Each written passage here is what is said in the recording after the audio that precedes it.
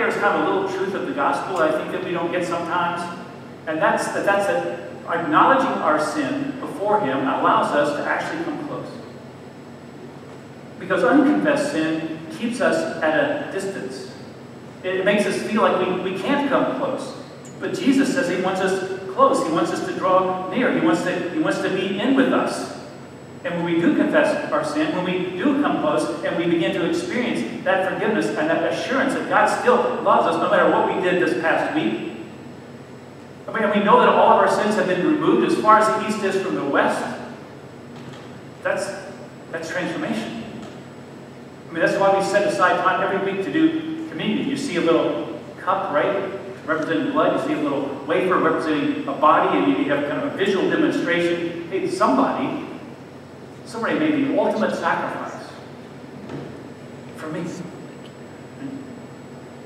And see, once we've experienced that, should we experience that, we're going to be launched out of this place on mission, right? To live out this love of God that He has for us through Jesus, so that our neighbors get to see us in action. They get to hear from us. They get to see it played out in our lives, with the goal that we should have to want to make sure that they have an opportunity to respond to the same God we did by faith. And then we come in here a week later and we do it all again. It's a constant rehearsal, kind of like an actress, right? The night before the big performance, she'll get her script, and she'll sit and she'll read through it, even though she's done that thousands of times. Constantly rehearsing. Because on stage, she's going to fail.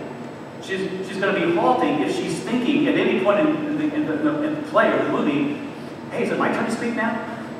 Is it my turn to say something? Is it now the time I say that line? Because if that's where she is, there's going to be no freedom, right? But if she has rehearsed it 1,000 times, over and over, when she performs it, there's a beauty. There's a freedom. There's even a spontaneity that she will contribute to it. She might even put in humor that the script doesn't call for in the original cast.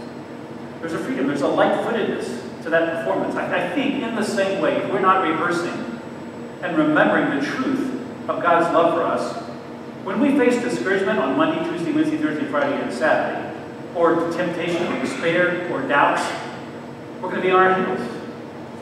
We're going to be fearful. How am I supposed to respond to this thing going on? Where's my cue card? You'll be frozen.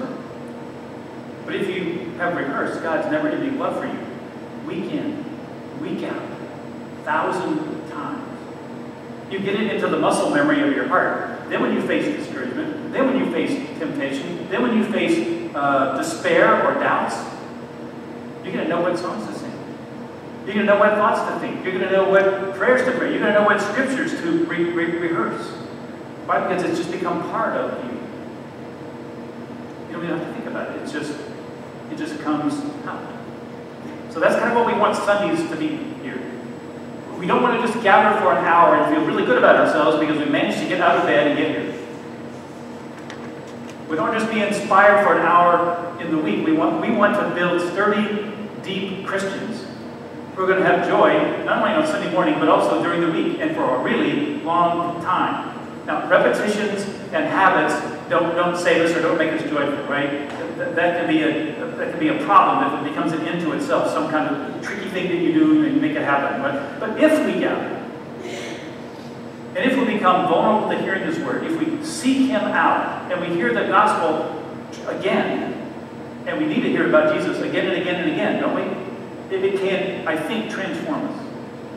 And we can be like Scripture describes mature Christians, like cedars with roots that go way deep. Because every week we've been driving ourselves deeper and to go deeper. I think that's part of the formula for joy. So this is a corporate worship experience. So just a thought. We're about maybe come a little early. What we experience on Sunday is really dependent on others. My worship on any given Sunday is affected by each of you. I need you, you need each other. We need one another. So show up, pop in early, get ready. Get ready to hear from God. Get ready to praise God. Get ready to worship Him. Get ready to thank Him. So that's the first part. The second part of the formula for joy that I see in this song has to do with kind of a personal and regular recognition that God is actually on your side. We saw that phrase a few times in that passage. The psalmist explains that this is one of the most important elements for joy, to confirm that God is actually involved with you in such a way that you can talk like maybe verse 6. The Lord's on my side. The Lord's on my side. I will not fear. What can man do to me? Almost sounds cocky, doesn't it? But there are things that hinder us being that confident. And it's when we seek comforts and helps in things that aren't God, right? In false comforts and help. Channel 7 ABC tells us that it's on our side. But I got a question for you. When does Channel 7 ABC ever bail you out? Really? Really? And this is what verses 8 and 9 are talking about. The psalmist says, it's better to take refuge in the Lord than to trust in man. It's better to take refuge in the Lord than to trust in princes. This is talking about the way that we just kind of almost instinctively, impulsively seek out safety and help in the wrong avenues. Better to seek refuge in the Lord than to trust in man. It's like making every decision and living life with God at the center of your imagination on how this thing's going to work out. And I know this when we had kids in the house and I was making decisions on stuff. I'm making decisions with my wife in mind, with the kids in mind. What's going to be best for them? What's going to bring the most joy, most comfort? What's going to protect us? What's going to discourage us? What's going to set us up for the future? What's going to bring us together? What's going to be most exciting, right? I'm not fearful of them, but I'm considering them in the formula. Now, I think that has to be true, but maybe even more intimately and infinitely true in our dealings with God. He's got to be at the center of our thinking and our imagination as we make decisions. But if you're trusting in man, all those decisions that you're making are going to be more about things like this. Well, what are they going to think about me if I do this or make this move or take this step? Am I going to be left out? Am I going to be ostracized? Are they going to like me? Are they going to approve of me? And trusting in or fearing what man's going to think or how man's going to respond, I think turns us into flimsy souls. Because we're going to constantly be tossed around by people's opinions, or our thoughts about what people's opinions are going to be. I don't think that's a very joyful life. Because your joy is going to be constantly dependent on the ever-changing whims and opinions of everybody else. Better take refuge in God than to trust in princes, it also says. Here's another temptation that we have, to trust in the resources of power, right? The accomplishment and riches of those in power. And we are so easily pulled by this. We trust in so much that's not God. I mean, if we could just get this particular political party into power, then everything's going to be better. All our dreams will come true. If we could just get this particular politician into office or out of it, then the kingdom's going to come for sure. Or I don't really care how evil this politician is. I just don't want that politician over there to win because I think he's more evil. So I'm going to trust in this other politician. God says, look, set princes aside. I'm a better refuge. Don't trust in princes to rescue you, even from other princes. Hey, we're a church in Northern Virginia, right? So resources are always tight because things are expensive around here, right? And we have this temptation, even at the older board. We've been in meetings where we sat around and we're tempted to think about money in a weird way. We're always tempted to wonder, wouldn't it be awesome if we just had like one or two millionaires who would just join our church and then tithe? That would be like the answer to all of our worries, right? Or maybe even a billionaire. That'd be really better. And the psalmist says, man, don't be trusting in princes. God's a better refuge. God showed his hand on that, didn't he? The sale of the property over in McLean. We just took over, and we ended up with $1 million more than we should have had. Then in verse 14 and 15, we got some practical guidelines, I think, for how to get that joy awakened in your life. 14 14 says this, "The Lord is my strength and my song." And then this key phrase, "He has become my salvation." Glad songs of salvation are in the tents of the righteous. The right hand of the Lord does valiantly. He is not talking about that moment when he first believed and God became his Savior. He's talking about a point in time where something happened and God didn't just become a Savior at some point in time in the past, but became his Savior every day. God has become his Savior. Because if you're a Christian, you know this. There was a point in your life when you believed by faith that Jesus Christ was God and became your Savior. But we also know this, if you are honest. Most of us as new Christians, we still acted pretty much every day as if something else really was our refuge. As if something else really was our Savior. Yeah, we think that our money was our Savior. Or that work was our refuge. Or that our relationships were our refuge. Or that our status or reputation was our refuge. All those things were our practical, day in, day out Saviors, right? If I could just get that, then everything would be great. If I could just get that promotion, everything would be awesome. Well, I think the psalmist was there too. He experienced that too, just like we do. But something along the path happened. God has now become his salvation, his help, his refuge on a day-to-day basis. And when that happens, you and I become different people. We become different people. We begin to live differently with our money. We begin to live differently with our time. We begin to live with a different aspect and opinion about our work. We live differently with our relationships. Everything radically changes. Maybe you don't know this, but verse 14 is actually a quote from Exodus chapter 20, written 500 years earlier. Israel, miraculously saved by God out of slavery in Egypt, miraculously crossing the Red Sea while their pursuers, the army of Egypt, drowns in the same sea. And then they get to the other side, they look back and see, whoa, we're alive. This is awesome. And they break out in song. And verse 14 was one part of that song. It was true. God was, at that point in their history, their salvation. But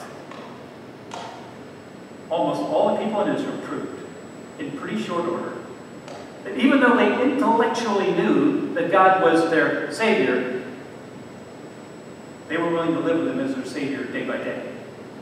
They were constantly, every little thing that happened, constantly looking back at how great things were in Egypt. Yeah, they were slaves in Egypt. How great was that? Hey, the food was there. It was better than the food we have here. We're going to die out here. We should go back there. And then God brought them all the way right to the edge of the Jordan River. It said, that land over there, that's the promised land. That's your land. All you got to do is cross over the river and take it. So they sent some spies over there to check it out. Spies came back. Almost all of them said, "Man, the people there are really big. They're fortified. They got stuff. We're a bunch of slaves. We're not an army, so we're afraid to go." Two of the guys came back, Joshua and Caleb, said, "Yeah, they're big, but God's on our side. God's going to be with us. So let's go do it."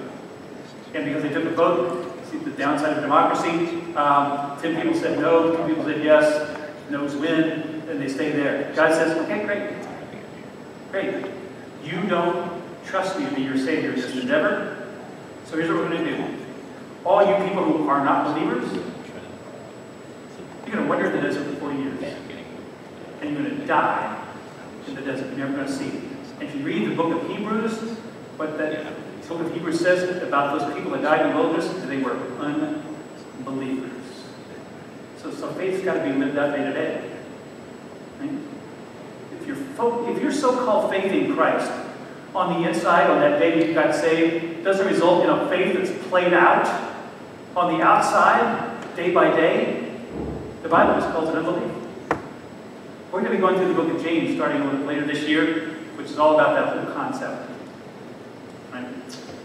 So the question is, how about us? How about you? How about me? When the trials come, when the heat gets turned up on you and me, where do we go? where do you turn? Is the Lord your refuge then? Or is it any number of other things? You know, one of the most impressive prayers in Scripture is this really weird, kind of obscure story in 2 Kings chapter 6. It's a story involving Elisha, kind of a peculiar, kind of quirky prophet. He's become very critical of the king of Syria, and he keeps just blasting this guy. And the king finally says, I've had enough. So he sends out people and figures out, where is Elisha? They come back finally after they're having a hard time finding him. They say, okay, he's in this place right here. So the king sends an army, chariots, horsemen, everything, right? And they surround the place where Elisha is. And so the next morning, Elisha's assistant gets up and he goes outside, looks around and he sees army totally surrounding him. Zips back inside, says, okay, here's what's going on outside. What are we going to do? And Elisha says, don't worry. Don't fret your little self about this. Those who are with us are more than those who are with them.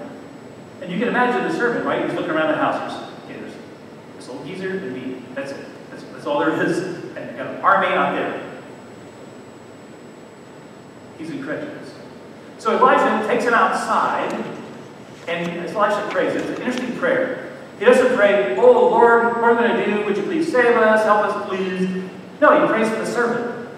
God, would you open his eyes so that he might see that you are our refuge? And God opens this guy's eyes, and he sees a multitude of chariots of fire completely surrounding them, protecting them. Listen, Christian maturity is more and more having the instinct to see by faith that those who are with us are greater than those who are arrayed against us. That's why Paul could say, God's for me. God's for us. Who can be against us? You're going to kill me? Great. Guess where I'm going? New body, into heaven. Awesomeness for eternity. Fine. There's nothing ultimately you can do to me, as Paul says. There's sort of cockiness in the face of danger, cockiness in the face of stress and worry. You just open your eyes, you'll see that all the ways that God has surrounded you up to now. Good to rehearse that. Good to remember what God did for us in the sale of property. Good to remember what God has done for us in healing us from some affliction. It's good to rehearse that. And then you pray that your eyes will be open on a day-to-day basis to see Him. Tomorrow, and the next day, and the next day, and the next day. And then I think if you do that, joy is going to start creeping in. Here's the third thing I want to draw out of this psalm. Third way to experience joy is to build yourself around the cornerstone, right? Psalm 18:22 says this, the stone that the builders rejected has become the cornerstone. Well, what's a cornerstone? Back in verse 19, David begins his whole imagery of the temple. He talks about the gates of righteousness, the gates of the Lord, the righteousness will enter in. It's all temple talk. David is describing the experience of coming into the presence of God in the temple. And the cornerstone of that was this stone, the first stone that was laid down, and the first stone laid down sort of sets the alignment for everything else that is built upon it. And what David is showing here is that the real cornerstone that God laid down for God's people has been overlooked and rejected. Yeah, rejected by man, but not rejected by God because God is exalted it. Now, the metaphor of this whole cornerstone thing kind of works for David because David was also a guy who was rejected. Nobody thought much of him, even his dad. And when Samuel comes to find the new king to replace Saul, all the brothers come in, and David's not among them. He's out with the sheep, right? And this guy that God chose was not one of those brothers, and so they have to he was kind of an afterthought. You got any more boys? Got any more sons here? Well, yeah, he's nothing. David, he's a squirt, he's out with the sheep. He's insignificant. Well, bring him in anyway, so they wait for him and he's the guy. So David's not thought of by a lot of people. Poor shepherd boy, all kinds of trouble, with people rejecting him all through his life. But God saw fit to go ahead and exalt him to be king, to be king, right? But David gets it, that he's not the cornerstone. Because the cornerstone of the temple was an essential element that one would have to experience to sort of have a relationship with God. Cornerstone sets the temple of a place, right? Everything's out of whack, right? But David gets it that it's important, but that he's not the guy. So there's got to be somebody coming down the line who's going to be greater than David, who can actually connect God and man. And in Matthew chapter 21, hundreds of years later, Jesus reveals who this cornerstone is. Jesus has just cleared the temple. He's driven out all the people who were ripping people off, right? Robbing people. And then he sets about healing people. And while he's doing that, the children are all celebrating. Hosanna to the Son of David, right? The people are just super exuberant, right? The next day, Jesus goes back to the temple, and he's teaching. And then the religious leaders show up, and they demand to know who has given Jesus this authority to do all this stuff. So Jesus never answers the question quite correctly, starts telling stories. So he tells this parable, a story of a guy, a master, who leases some land to tenants. And the tenants are supposed to keep the land and then give a healthy chunk of the product back to the master.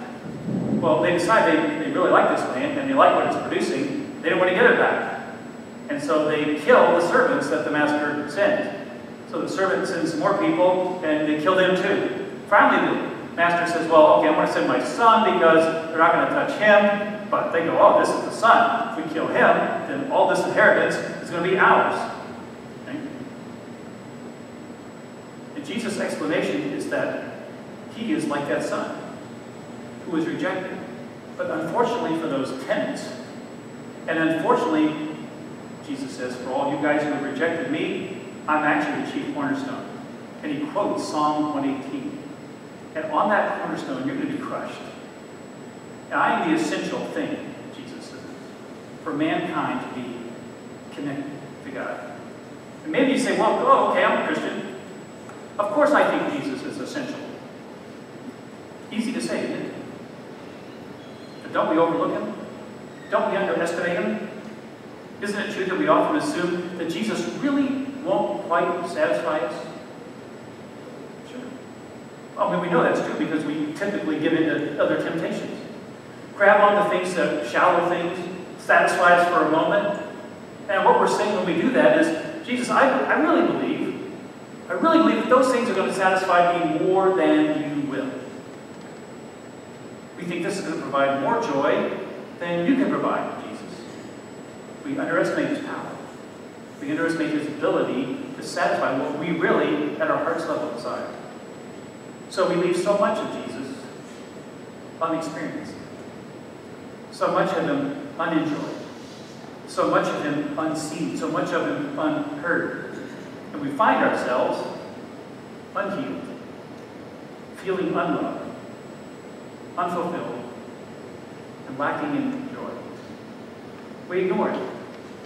Yet he calls to us daily, come to me all you who are weary and heavy laden, I will give you rest for your souls. Forget that, dude. I'm much too busy for rest. I don't have time. He says, cast your cares on me because I care for you. We go, this is not that hard. I can take care of this. I can do this myself. I'm self-sufficient. Jesus says, be still and know that I'm God. Forget that. Forget that, dude. I don't get anything done when I'm being still. Being with Jesus is not one of the 7 effective habits of the successful person. Isn't it true? You tell me.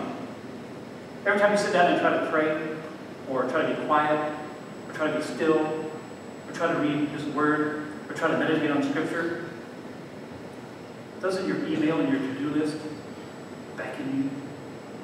Come with me. All you who are anxious want to get stuff done. Don't you want to get stuff done? And everything in our hearts say, yeah, I want to get stuff done. So we reject Jesus as useless. But this psalm says he's essential. He's the cornerstone. He makes everything else built upon him function the way it's supposed to function. Told you life on the cornerstone, not on your to-do list. And you know what Jesus is claiming, right? He's claiming this. He's not just our spiritual life coach. He's not someone that just wants to enhance our spiritual experience once in a while. He's claiming to be the king. You're a king if you're a Christian. He's not something just lumped in with everything else in our lives. He's the king. He's the cornerstone. He's the rock we build our lives upon. Right? You start with him. He needs to be front and center before anything else. You start with him and build everything else on him. You build your time around him. You build your relationships around him. You build your dreams around him. You build your money, how you spend it, around him. You build your future, what you want in your future, around him. He's not your guru. He's to be the king of your life. And his promise is that if we experience him that way, if he's the cornerstone, if he's the king, you will have the most joy possible in your life. Because your trajectory and all of your alignments are built off of Christ. This is where you will live life to the full. This is where you will have joy most possible. It's what Jesus said he came to bring you as your king, as your Savior, as the cornerstone. I got a picture on the screen. You know what that is?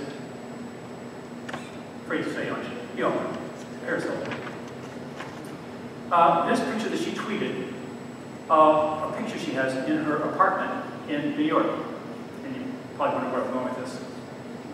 If you were to look very closely at this picture, what you would see is that it is a picture made up of thousands of pictures of Paris Hilton. I don't want to give her a hard time, because what's she doing? She's holding up a mirror to us. We probably have pictures like this of ourselves, but you know, if you look closely enough at us, what you'll probably find in you and me is just a whole lot more of you and me. If you look closely enough at me, is it just more of me down there? Deeper in, is it all just about me? Do I live and breathe for me? But if Jesus is the cornerstone of my life, I can't do that anymore. It probably means I need to make some radical changes in my life. I mean, if my life is made up of a lot of me's, there's got to just be some dying to me to be able to live for Christ. What does the Bible say? Exalt yourself and you'll be humble. Humble yourself and you'll be exalted. If your life is a picture of yourself, consisting of thousands of pictures of yourself, then to have the joy that God is talking about here, you will have to probably start dying 1,000 little deaths. But in that, you will find joy. And don't underestimate that. Don't overlook it. Pray yourself into it. Lead yourself into it. So, the formula for joy. Let our corporate worship here inspire you to rekindle the belief, the truth that God really does love you, to walk out of you every Sunday determined to have God as your help and refuge every single day until you gather again and get recharged. And 3, make Jesus the cornerstone of every aspect of your life. He is essential for joy. Let's pray.